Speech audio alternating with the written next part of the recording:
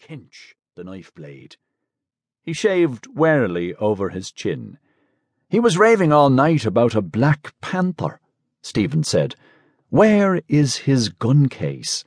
"A woeful lunatic," Mulligan said. "Were you in a funk?" "I was," Stephen said with energy and growing fear. "Out here in the dark with a man I don't know, raving and moaning to himself about shooting a Black Panther.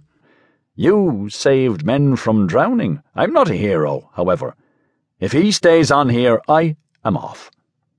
Buck Mulligan frowned at the lather on his razor blade. He hopped down from his perch and began to search his trouser pockets hastily. "Scutter!" he cried thickly.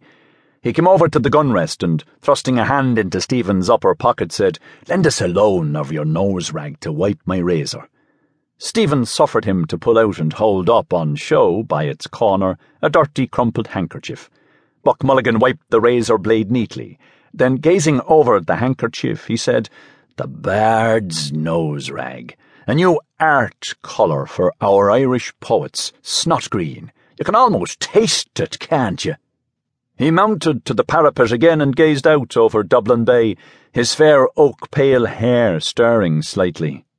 "God," he said quietly, "isn't the sea what Algie calls it? A great sweet mother. The snot-green sea. The scrotum-tightening sea. Epi oinopa ponton. Ah, deadless the Greeks. I must teach you. You must read them in the original. Talata, talata. She is our great sweet mother. Come and look." Stephen stood up and went over to the parapet. Leaning on it, he looked down on the water and on the mailboat clearing the harbour mouth of Kingstown. "Our mighty mother," Buck Mulligan said. He turned abruptly his grey searching eyes from the sea to Stephen's face. "The aunt thinks you killed your mother," he said. "That's why she won't let me have anything to do with you." "Someone killed her," Stephen said gloomily. "You could have knelt down, damn it, Kinch, when your dying mother asked you," Buck Mulligan said. "I'm Hyperborean as much as you, but to think of your mother begging you with her last breath to kneel down and pray for her, and you refused. There is something sinister in you." He broke off and lathered again lightly his father cheek. A tolerant smile curled his lips. "But a lovely mummer," he murmured to himself. "Kinch, the loveliest mummer of them all." He shaved evenly and with care in silence, seriously. Stephen, an elbow rested on the jagged granite, leaned his palm against his brow and gazed at the fraying edge of his shiny black coat sleeve. Pain, that was not yet the pain of love, fretted his heart. Silently, in a dream, she had come to him after her death, her wasted body within its loose brown grave clothes giving off an odour of wax and rosewood. Her breath, that had bent upon him, mute, reproachful, a faint odour of wetted ashes.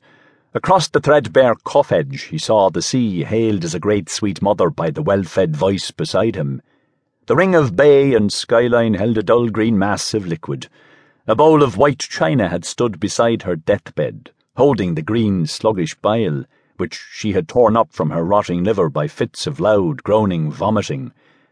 Buck Mulligan wiped again his razor blade. "Ah, poor dog's body," he said in a kind voice.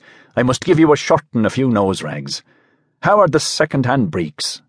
"They fit well enough," Stephen answered. Buck Mulligan attacked the hollow beneath his underlip. "The mockery of it," he said contentedly. "Second leg, they should be. God knows what poxy-bowsy left them off. I have a lovely pair with the hair stripe, grey. You look spiffing in them. I'm not joking, Kinch. You look damn well when you're dressed." "Thanks," Stephen said. "I can't wear them if they are grey." "He can't wear them," Buck Mulligan told his face in the mirror. "Etiquette is etiquette.